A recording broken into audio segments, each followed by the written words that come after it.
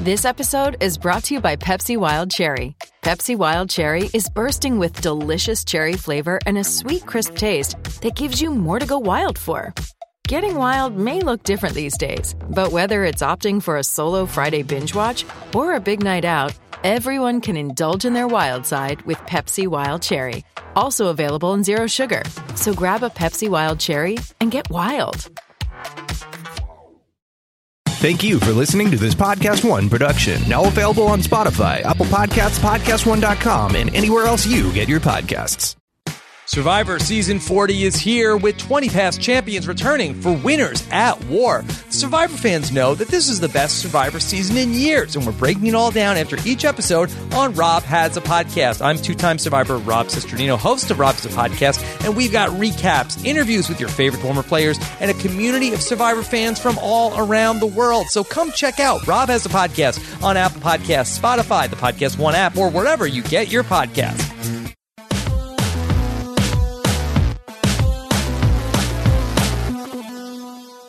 Welcome to Real GM Radio. I am Daniel Weir, your host, and so happy to have you with us for this episode. This is one that I've been looking forward to for a long time because I've known about the book for a long time, but I wanted to have on longtime friend of the show, I believe second ever guest on the show, Ethan Sherwood-Strauss, to talk about his new book, The Victory Machine, The Making and Unmaking of the Warriors Dynasty. I wanted to have him on to talk about the book, even when he was writing it, but I also wanted to read the entire thing first so we could really talk about it in some substance without spoiling too much stuff, but it's great. Have a wonderful conversation with him about that, and of course, knowing the two of us, you're not surprised that we went into other topics as well. This episode is brought to you by Keeps. Go to keeps.com/realgm to receive your first month of treatment for free.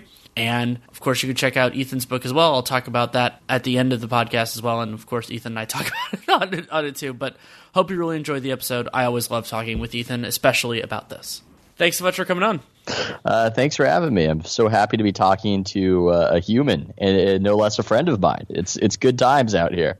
It is, and it was funny. One of the first things I did during the shelter in place was read your book, and there was some sort of comfort there, like reading. I'm very familiar with your work. It's in line with that. I think people who like your writing will connect with it immediately, and I kind of teased you with the idea that I think it was honestly in the second or third chapter of the book, I came up with an analogy, and I was like, I'll wait until the podcast to throw it to Ethan, and it was that when I was reading the second or third chapter, I think it was the one after the one on Lake Up and Goober buying the team. The analogy that I came up with was about 3/4 of the way through Scarface, a character who's not super involved in the rest of it, Dr. Gutierrez, basically goes on TV and lays out what you've seen in the whole movie, and also lays things for the characters and all the other, like some of the other characters, like watching it, like you see Sosa watching it, and it's a different perspective on it. It kind of lays things out differently, and that's really what I thought this book was it was a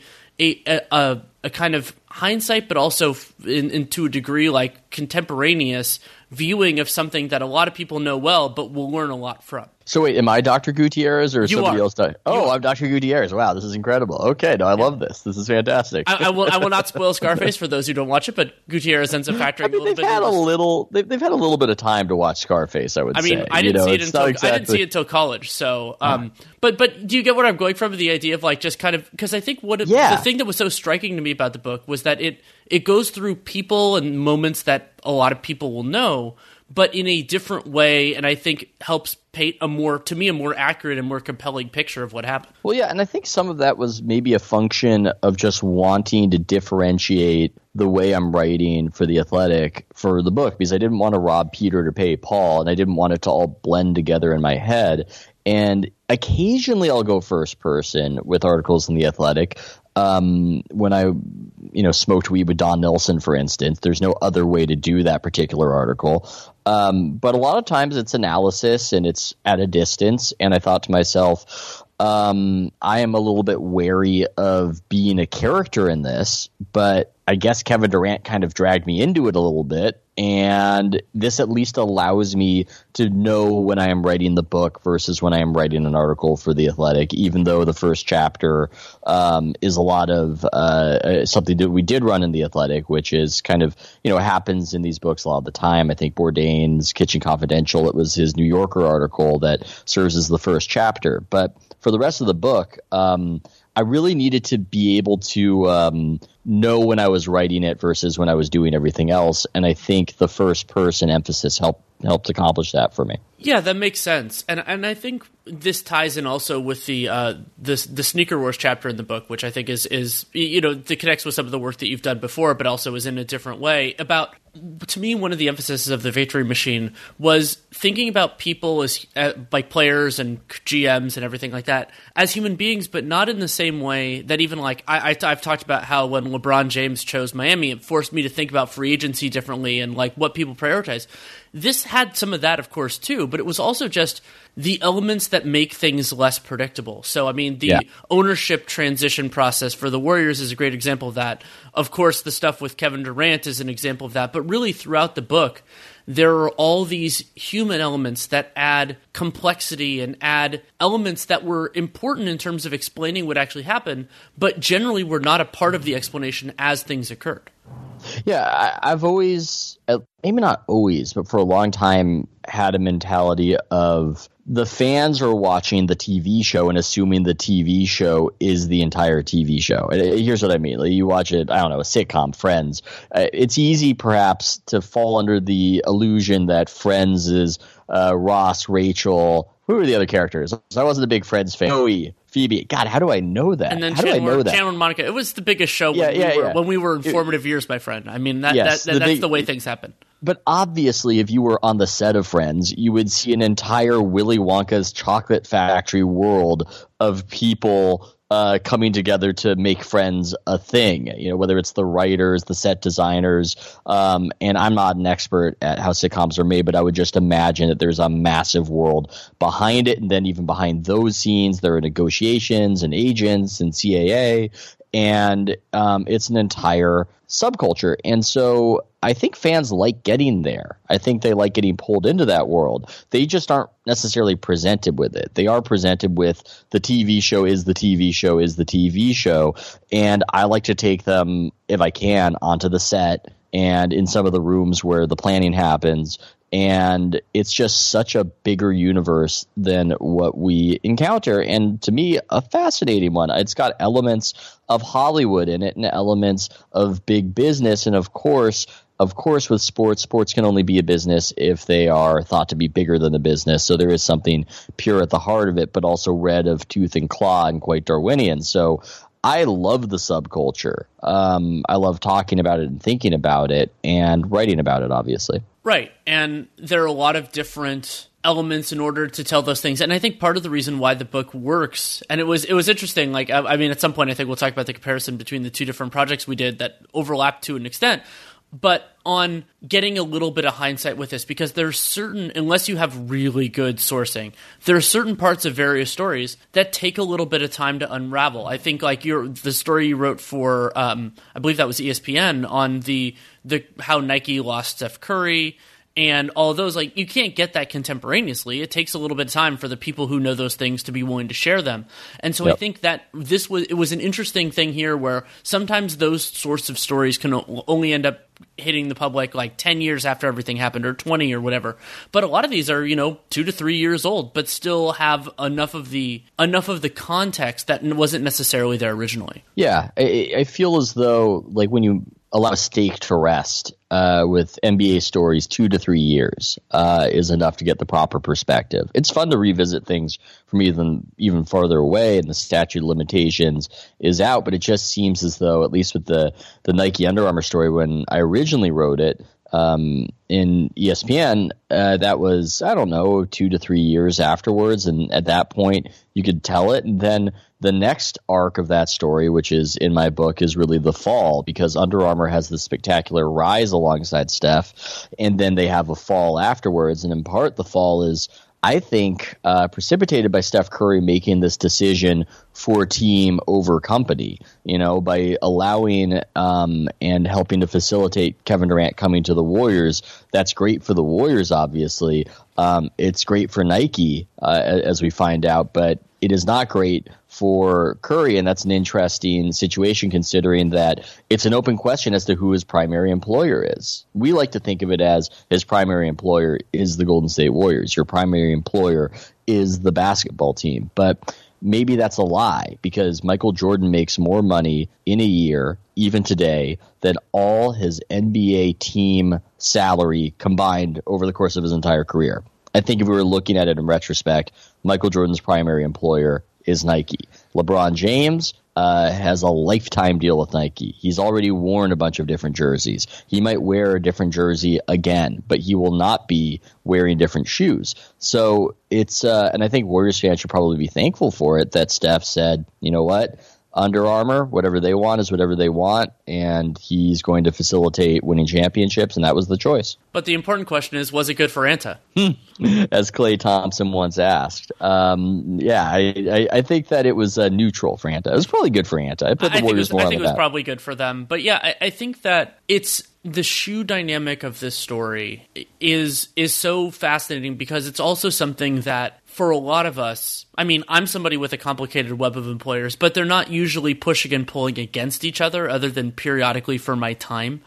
But it's something that can be hard to connect with for people, but it's also important to understand it because, as you said, these allegiances at certain points, like for example, it's entirely possible, if not probable, that Nike never told Kevin Durant, go to X market, go to X team. But it is entirely possible that entities within that made it known what their preferences would be in certain situations, or maybe not saying go here, but maybe these sorts of places would be better than that sort of thing. And it wouldn't be so hard for Lynn Merritt to have a phone conversation or a discussion. Lynn Merritt is big at Nike. I'm not saying this happened. I'm just saying that it wouldn't be so difficult for him to say, Kevin, if you come here, it's going to be amazing for you. It's going to be incredible. You're going to be the man. You're going to be our biggest guy. It's not so inconceivable that such a conversation would happen. And hey, that's really putting some pressure on the Ouija board to go in a certain direction. Exactly. And there is nothing, even if, let's say, they put a huge financial incentive, and I mean, generally contractually, they are allowed to do this. You could say, hey, an extra $10 million if you go to New York, LA, or whatever. Like, they could do something like that if they wanted to, and I don't think they did in this case. And then the player is free to accept or reject that based just like they would for anything else. Just like you brought up movies, an actor or actress can turn down a job for whatever reason. Maybe they think it's bad for their career, or there's something else they like better, or whatever else they're going to do. But one of the things that I find so interesting about the Durant story is how, and I mean, it's also funny given my relationship with parts of the Durant story, that so many different elements were pulling in the same direction, and yet all of that was being done behind the scenes, and even the mere inkling of a possibility from somebody like me who didn't know any of this at the time that it could happen was driving people insane. So I love the juxtaposition, like for me, of like, okay, people like me and later on source reporting like Woj and everything else saying this is a possibility, but then also you're thinking like, oh yeah, it makes sense that everybody would be pulling in this direction, and that maybe Durant was thinking it in the first place just because he wanted something different and everything else. Yeah, I think so. And it was a setup. I mean, a lot of people still buy into the idea that the Warriors losing to the Thunder is what set up Kevin Durant coming to the Warriors. And I think a lot of Warriors fans like thinking that, because then at least you got something from the incredible searing pain of losing Game 7 in 2016. I don't think that's the case. I don't. I mean, look, far be it for me to disagree with Kevin Durant about what Kevin Durant might want to do. Not that I have a history of doing that at all. But I think he comes to the Warriors no matter what. I mean, this was a decision that took months of buildup with massive corporations involved. I don't think this was, flip a coin, make the choice, or as Kevin Durant said, he basically made the choice that day to come to the Warriors. I don't think that's the case. I think he was coming over there no matter what. And when people say it would have just looked so terrible in the optics and everything else if he had beaten the Warriors and joined them, well, the optics looked bad apparently losing to the Warriors and joining them. I'm not even sure what the difference is. Right. Yeah, it's reading the book crystallized it for me a little bit. I mean, the funny part is, so a few months after, no, not even a few months, a few weeks after Durant made his decision, I was in Vegas for the Team USA stuff, and Pepper Durant, along with a few others, Sam Amick, Ramona Shelburne, and others, on this sort of an idea. He held court for about 30, 45 minutes. I was one of the people in there. And it seemed to me like some of the, he wasn't saying much then, as players don't usually, but you kind of got some of those indications that this is kind of where his mind was going anyway. And reading the book, it made it even more firm in my mind that it's what he wanted, and that there was going to be a backlash no matter what. And as you said, the volume of the backlash doesn't really matter that much. And this is the other way I think that LeBron was such a trailblazer for the modern agency, something you get into in the later part of the book in the Maximum Chaos chapter, is that blowback comes, it'll rise and it'll fall, but it's temporary and it's only a small part of the story. And I think that players are less afraid of that now than they used to be. I think Kawhi Leonard is another great example of this. I mean, Kawhi left the championship team. He's kind of the counter Durant in that sense of like what would have happened if KD had done what we talked about. Like the idea, well, maybe if OKC beats the Warriors, I think they win the championship that year. Iguodala said the same thing. And I think that, so Kawhi, it is a couple years later. There are a lot of things. He's not the same type of figure that Kevin Durant is for various reasons. But I think that it is more true, I think. We were still analyzing Kawhi's decisions with a certain degree of naivete, as though this was the past and as though these guys actually cared about their teams. They don't, for the most part. The teams are vessels for them to expand their brand. And maybe that's logical on their end. And maybe that's how we would view it if we were them. But the problem is that the fans are starting to sense that. And it's really destroying the entire noble lie that keeps the sport afloat.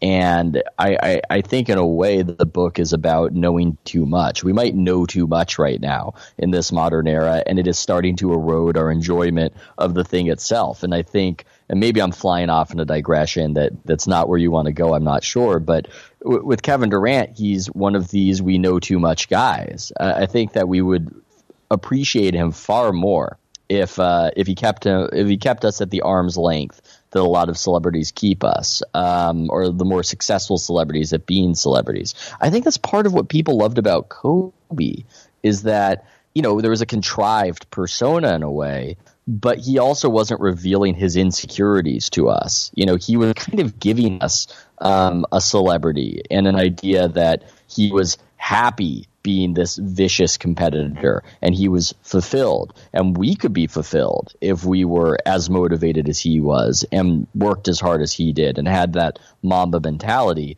But he didn't bring us into his fears and his insecurities and his human frailties in the way that Kevin Durant did. And I don't think we want that necessarily from our celebrities. We want them to be our gods. We don't want them to be just like us. It's just not what we want. I think it also does depend a little bit on the personality of the person involved. But for Kobe, covering the late stages of his career, I started covering the NBA in 2009, 2010, so I got to see a lot of it. And I was around Kobe for various moments, including being there for his jersey retirement. And what struck me most about him, super smart guy, and I've said before publicly and privately that he is the player who my opinion on him kind of as a person changed the most covering him, because what I realized once I started being around, like being in that circumstance and not being a camera lens away, was he understood, basically by virtue of playing in LA for his entire professional career, he understood how every single thing he said was going to be construed and analyzed and everything. I covered him, it was after the Clippers dalliances, the Bulls dalliances, all that type of stuff. And so he decided to use the platform, and this was so fitting for what he was doing post-career before his tragic passing. He was storytelling. And that was what Kobe decided to do, was weave the pieces of the public things that he was doing, knowing that they were going to get analyzed, that people cared a lot about it, to make this story which helped him and helped the Lakers build themselves up. And I think part of it is that he cared differently about that than Durant does. But another part of it was that he didn't care as much as Durant does. And so he was willing to sacrifice a little bit of being quote unquote real for storytelling, for myth making. Well, that's what we want. We want them to be storytellers and myth makers. That's when the royal we loved LeBron most, was when he thought in terms of narrative and made the move back to Cleveland. I mean, that's an incredible story. However you feel about it, however you feel about whether he should have gone back to Dan Gilbert after what Dan Gilbert did, that's such a story that he gave everybody. And there's a poetry to it also with the LeBron thing. This is more the me being a GM nerd and all that type of stuff. That him leaving made them bad enough that they could build up the talent that made them good enough for him to come back. Like that, there's a part of that is, to me, is sort of like beautiful. That it was that they were so dependent on him that then they got, and some of it was also lottery luck and the absolute heist, the trade of last decade where they got the pick that became Kyrie Irving from the Clippers, and just an unbelievable deal right before the amnesty clause and all that type of stuff. But it was, I mean, LeBron, it did really all fit together. And honestly, I mean, I think it would have all fit together even if they didn't win a championship, but it's so much better that they did from a narrative perspective. Well, I think Brian Windhorst has said that he thinks in terms of narrative, and I think he does to a degree, but the narratives don't always completely connect. When he's trying to convey that he's just a kid from Akron and humble beginnings and whatnot. I mean, I don't think fans look at him and think that. They look, I've never seen a human being be able to do what this guy can do. And maybe it's not fair, but they're not looking at it as a bootstraps, hard scrabble, work ethic situation. They're just not. It's not happening. It's not how they receive it. Kobe seemed to be very savvy about what story he could tell and how people would connect to it. And I think, again, that's what we want. We want you to be Gilgamesh. I mean, we want you to give us some epic myths. That's what we want from you guys. And right now, I think it comes from a good place. A lot of athletes are very aware of their, as you said, platform. And there's almost some sort of guilt associated with it. You know, am I using my platform to good ends? Am I saying the right political messages? Could I get people doing the right thing? Could I get them voting for the right people? That might all be very noble, but that's not what we want. That's what some people on Twitter might want, but that's not what the public wants. That's not what the role is for athletes in our society. It's to be, I suppose, in a weird way, a role model, as much as Charles Barkley rejected it, not necessarily to lecture us, but to lead us by example of with your strength and your greatness. And Kobe understood that, and he gave the public what the public wanted. Lots more to talk about with Ethan Sherwood-Strauss, but first a message from Keeps. 2 out of 3 guys will experience some form of male pattern baldness by the time they're 35. 35 is a number that is big to me because it is something I'm turning in less than a month. But the good news is that with today's advancements in science, Keeps offers proven treatments that can combat the symptoms of hair loss to keep the hair you have at half the cost of your local pharmacy. And an important part of this process is that prevention is so important. Keeps treatments really work. They're up to 90% effective at reducing and stopping further hair loss. And why prevention is important is that the sooner you start using it, the more you'll save. So you act fast. Many men even experience hair regrowth with their treatments, and you don't have to go broke to avoid going bald. Keeps offers generic versions of the only 2 FDA-approved hair loss products out there. Some of you may have tried them before, but probably never for this price. Plus, Keeps now offers a prescription shampoo to keep your scalp healthy too. So if you want to check it out, what you do is you go to keeps.com/realgm to get your first month of treatment for free. KEEPS.com/realgm. Not only do you get that first month for free, which is awesome, but also tells them that you came from us. And so that means that hopefully they will continue advertising with us in the future. Find out why Keeps has more 5-star reviews than any of its competitors, and nearly 100,000 men trust them for their hair loss prevention medication. Treatments start at just $10 a month, and you can get that first month free if you go to keeps.com/realgm, KEEPS.com/realgm. Check it out. Another part of that story that I found interesting and well told in the book was the off-court figures that affect the on-court. So, I mean, in the early part, that is Joe Lacob and Peter Guber buying the Warriors through this mostly auction, maybe not entirely auction process. And then later on, that's Steve Kerr, when he gets the job, how things transition from Mark Jackson to Kerr, how that changes the Warriors. And then also Bob Myers as well. And so I think I know the answer to this, but I still think it's good to have it out there of why you thought it was important to include those stories as a part of the Warriors instead of focusing entirely on, how and Durant came and Iguodala and all that sort of stuff. It's not a very player-focused book. I think Durant is a very central, epitomizing the modern NBA figure, and he gets a lot of focus. But part of that is that we've dissected the players and we've analyzed the players for so long. I mean, this was the most famous team in the world for a while, and every iota of what they were into was obsessed over. I remember when Klay Thompson said that he liked Harry Potter, and it was an international news story that Klay Thompson liked literally the most popular book in the world. If you were going to guess what book Klay Thompson would be into, it would be Harry Potter, and yet this was a news story. And so I just thought there was more territory there to describe how some of the skeleton of the organization came into being and some of the philosophy and these behind the scenes. I like a lot of where those decisions are. And I also like I like how there's a lot of ego and ambition in terms of building something as big as a massive NBA franchise that wins it all and is world famous. And at the same time, the people full of ego and ambition with all their precious plans who are doing all of this have very little control. They have a lot of power and very little control. And the control they have is often super temporary. Yes. I think that's a very interesting part of the Durant element of this, is that the Warriors went from this very kind of calm ecosystem, very friendly ecosystem, to something that was a lot more chaotic. And chaos can be positive, it can be negative, I mean, depending on the circumstance. But what it did do was it did take a lot of things. They went from being largely a homegrown team that got along and that was winning to a team that had this other element, somebody who had already chosen to leave their team to join them. And yeah, Iguodala had done that too, but it was at kind of a different stage, and he was at a different stage in his career, wasn't peak of his powers, Iguodala, at that point. And so I think that it's an interesting kind of part of this. And I mean, you could say that, it's a winner's curse or anything like that, is that getting the good players then makes you at least temporarily subject to the whims of those good players.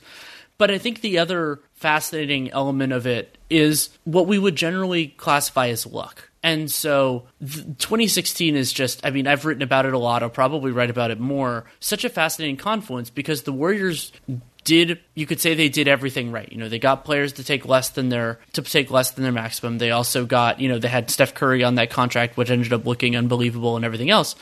But they didn't choose the cap spike. The cap spike happened to them. There were things that could have mitigated it that didn't. I'm gonna push back on the cap spike a little bit as this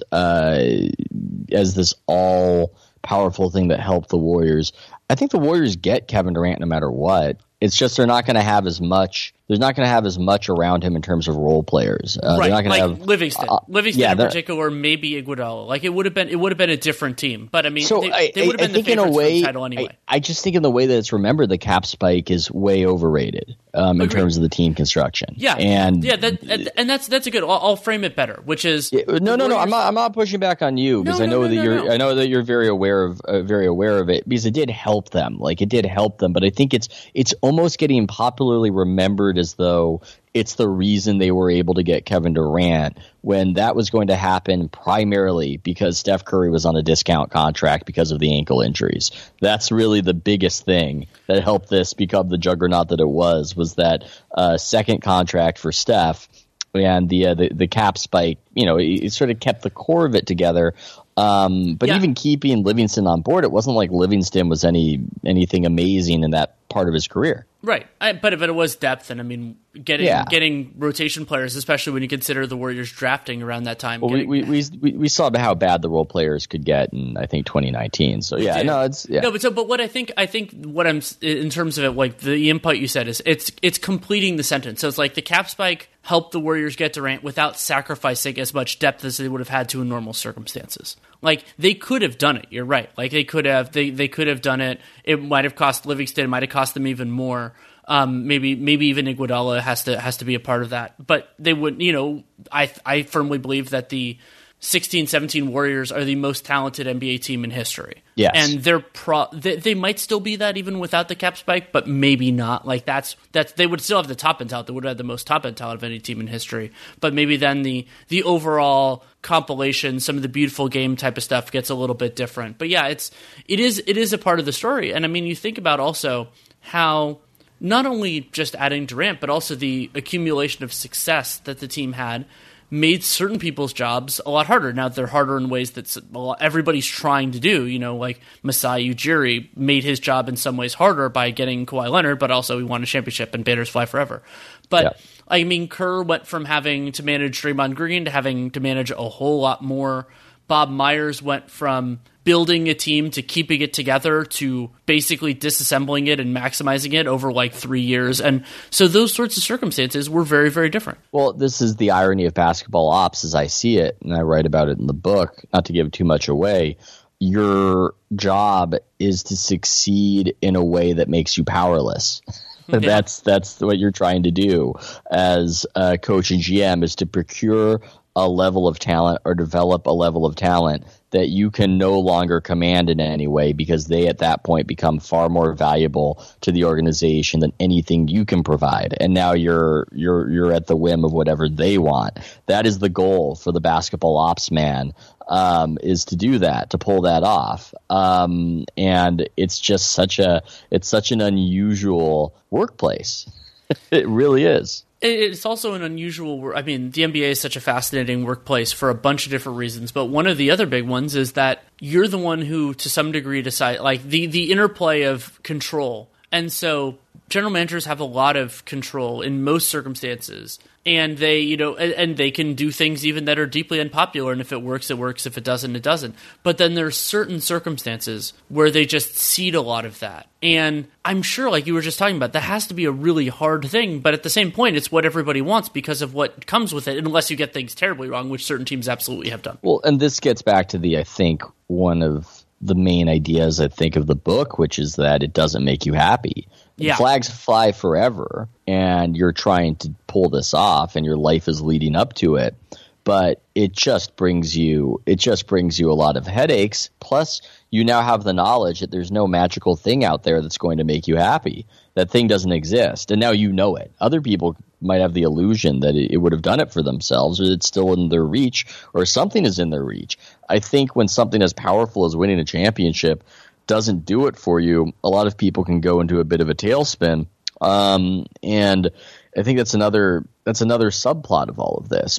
And I wish this was in the book, but it isn't. Somebody was telling Iguodala about my book and whether it was true that winning doesn't make you happy. And from what I was told, Andre said it is true, but when it goes away, you miss it. And I think that's also so. And it's so for all of us in a way, to broaden it out. Maybe we were complaining. I certainly was. You certainly have your bugaboos about how the NBA is screwing its product up. We wish it was better. But my God, do we miss it right now?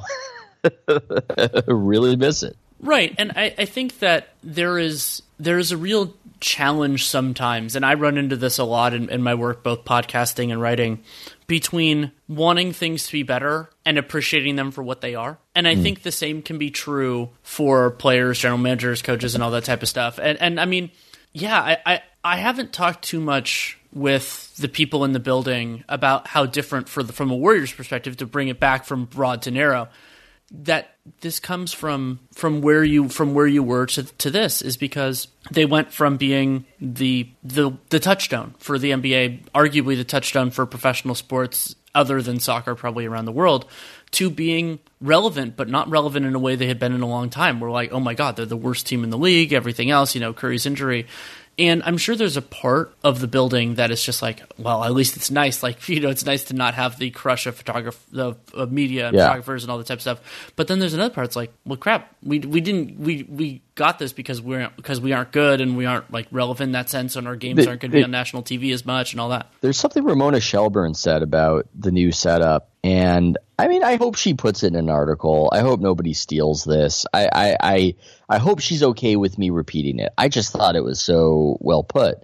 because she showed up for one of the first, not one of the first games. I think it was after the season had kind of fallen apart, and Steph Curry gotten injured, and she was looking around Chase Center, and it's so big, and she said, yeah, the last place was almost too small for that team, and this new place, it's too big for this team. And I thought that was just so well put. You just can feel tumbleweeds blowing across the floor of Chase Center sometimes. Not actually. I mean, people still attend the games, but it just feels. Well, they still attend the games before the pandemic broke out, I should say. But it just feels like this is a stage that is set for a team that is larger than life, and instead the G League superstar showed up.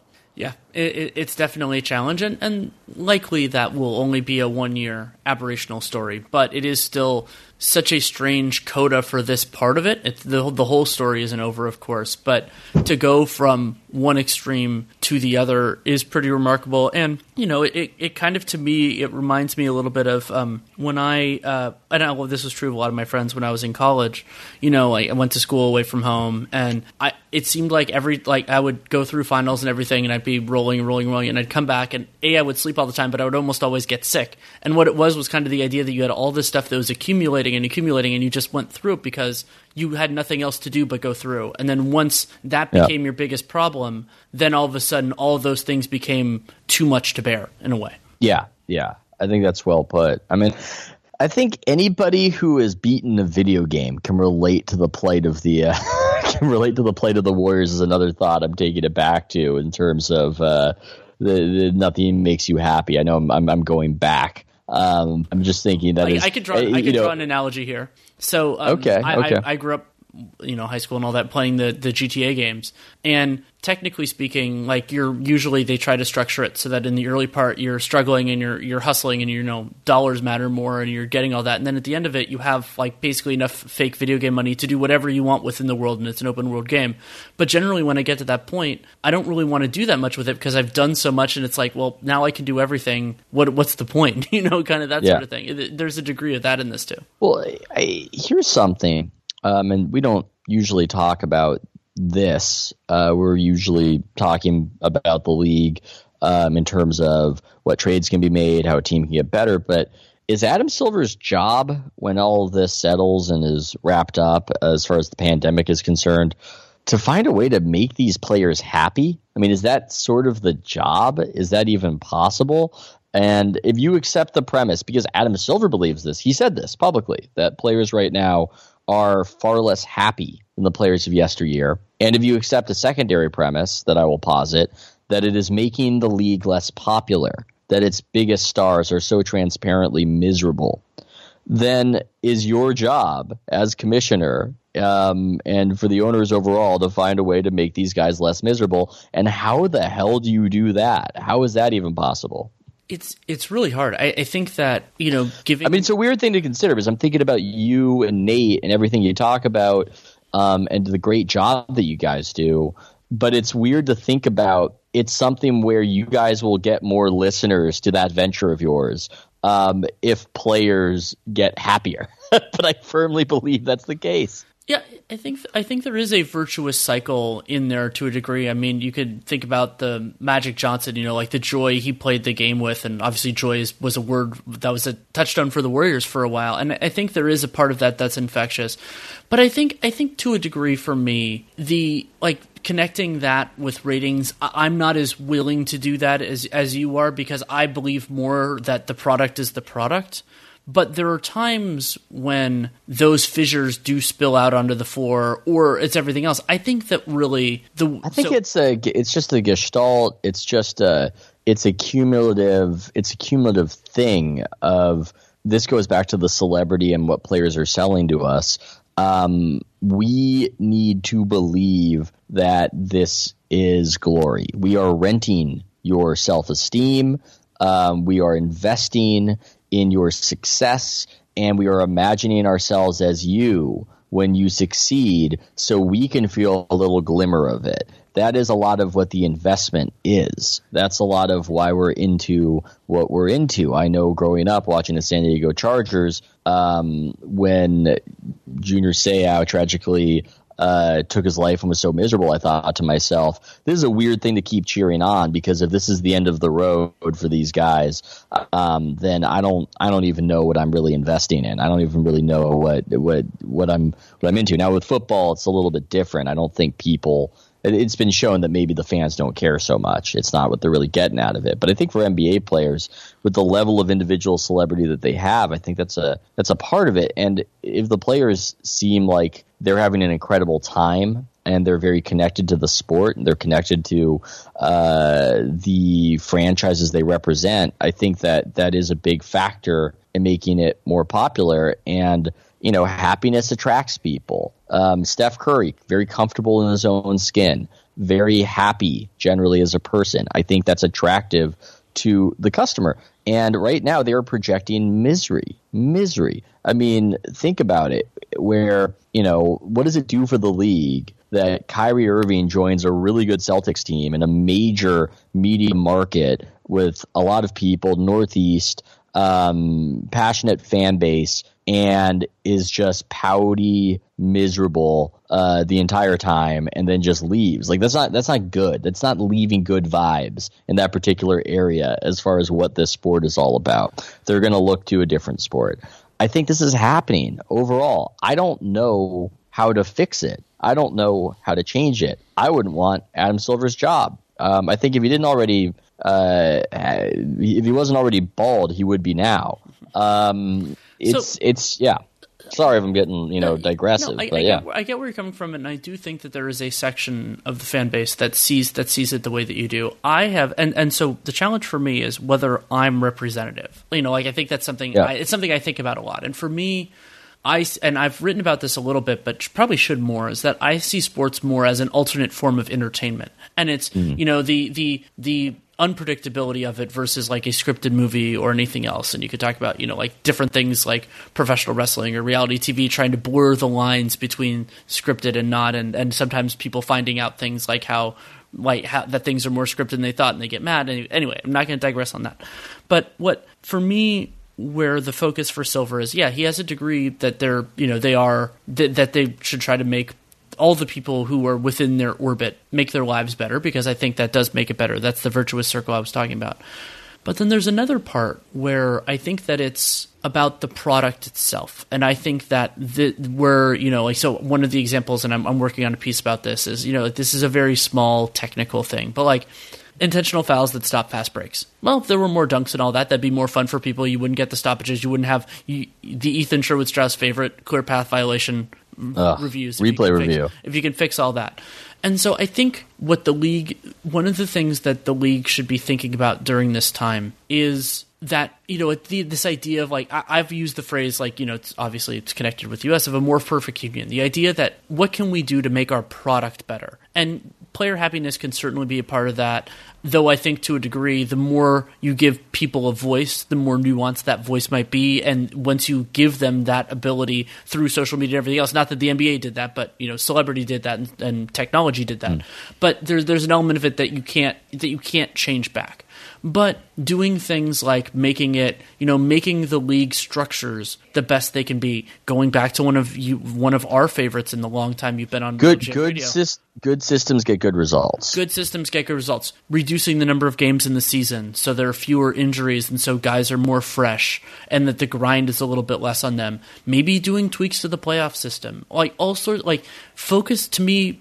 One of the biggest problems for me, and I mean, incidentally, the NFL would be a great poster child for this, were it not so popular that they might not have to think about it, which is, I think that too often successful things don't think about how they could be better. They're just like, hey, we're successful. And yes, that's where an entity, whether it's a company or a partnership or anything else, and this is something Nate and I focus on a lot, is it's like, the things that made you successful will be a part of your success in the future, but another part of it is that the feistiness and everything else, and so you don't get into the survivorship bias and everything else like that. You become a victim of your own success. You become a victim of your own success, and I think that is the mentality that teams – I mean, we've seen successful teams do this, and I mean, this was a part of the Lightyear stuff with Joe Lacob, though I have my own thoughts on the validity of that. and everything else. But it's this idea that the old paths aren't going to necessarily work anymore, and that maybe this is just because I'm a perpetual analyst, but the idea that perpetual analysis, self-analysis, critical analysis of everything will make things better. And I think that's something that I think everybody you're right. has to do. So I think you're right. And, you're right in the sense that regardless of whether there are forces outside of the NBA that are contributing to how unhappy the players are, the NBA can't do anything about those forces, so it needs to focus on what it can do. And maybe in just doing what it can do better, it can facilitate a better way. And the players connect better, the games are better, the product is better. You're all about positive feedback loops, I know. So maybe that's true. There's also possibility that it's all just beyond them, that something bizarre has happened in our cultural moment, that the social media technology that, and I think I write about this in the book, that the league went just full tilt into social media and was getting praised up and down for being the Twitter league. And Jack Dorsey was talking about NBA Twitter and all the players needed to tweet. And that might have been a poison. That might have been something that actually didn't help the league, because the technology itself exposes you to these ephemeral dopamine hits, and you're chasing your own narcissism, and it's not necessarily what builds fulfillment and connectedness of a team. And I don't know how to reverse that process necessarily. And so I look at it and I say I agree with everything you said.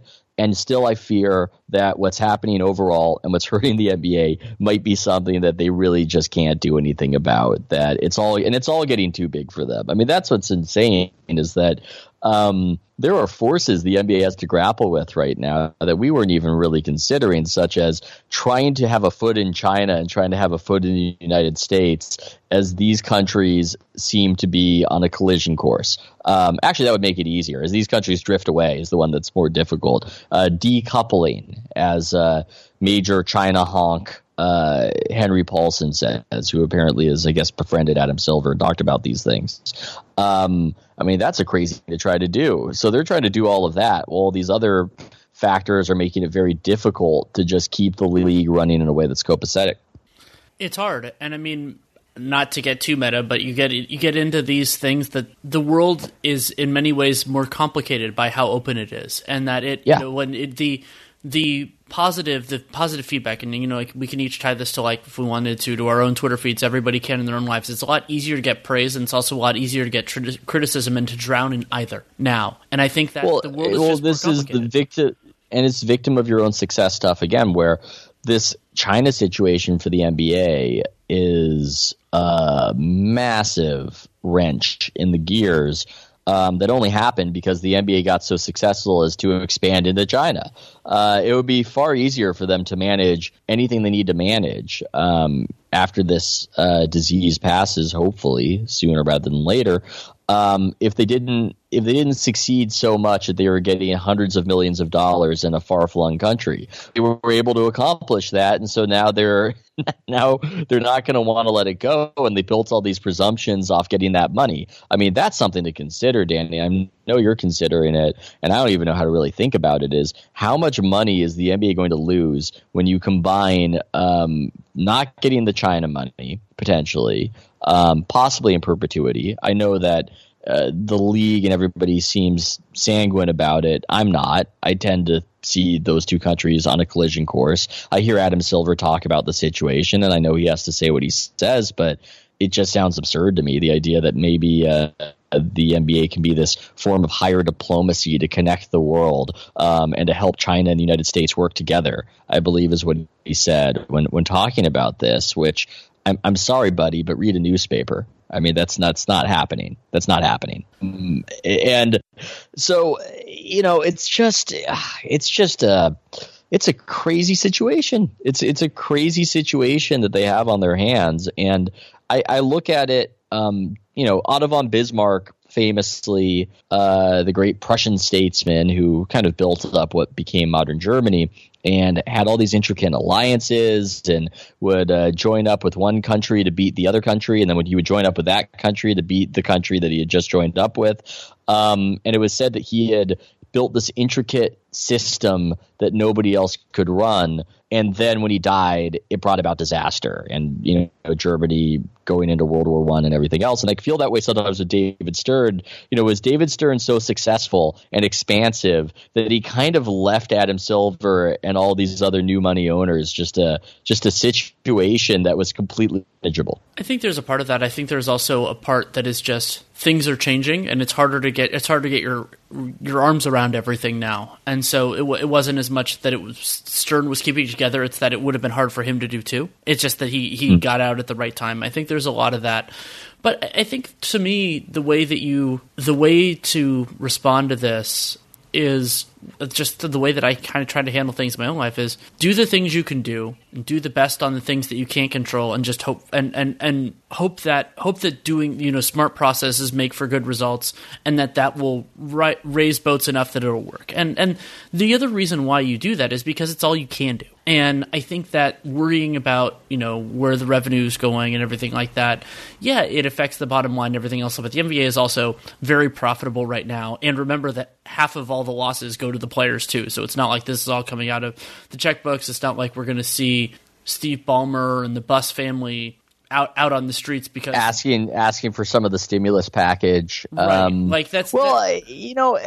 I don't think so, but man, I mean, this current economic situation, it's almost like why even consider how it wipes out the NBA if it's wiping out everything else, right? It seems like that doesn't. Yeah, but that makes it all the better of a time to just figure everything out and use this hiatus for the small. Well, I'll tell you. This is something nobody's talking about. But what's not good? Everyone right now is focusing on the profits that the NBA is losing right now, and for good reason. They're immense, and it's unprecedented to just have a season stop like this. But I'll tell you what's also not so good for the NBA is long term for the major corporations that are going to be bidding on your national TV contract to have suffered incredible losses and not be flush with cash. That's the other dynamic. Well, I disagree a little bit because I think that what's the flush with cash part, these are investment opportunities. And I think what's going to happen is people are going to realize how much they wanted live sports in their life. And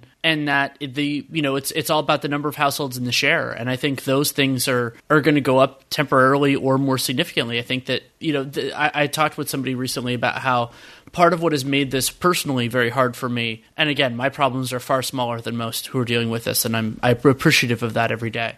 But part of it is that some of the things that I would use to cope with everything that's happening, those things aren't there right now. Yeah. For the same reasons that we have to cope. I think that's one of the reasons why I just keep seeing on social media people are talking about how they've gotten into cooking. And I think that's one of the reasons for that is you can find a bunch of videos of that, and it's a little bit it takes the place of the neutral that sports were. It's the things that you can do, and cooking is another kind of it can make you better, whether it's healthier or eating better or whatever it's going to be, and it generally it can also it's something people are passionate about, so sometimes that passion can be connected. So yeah, I think a lot of those go together.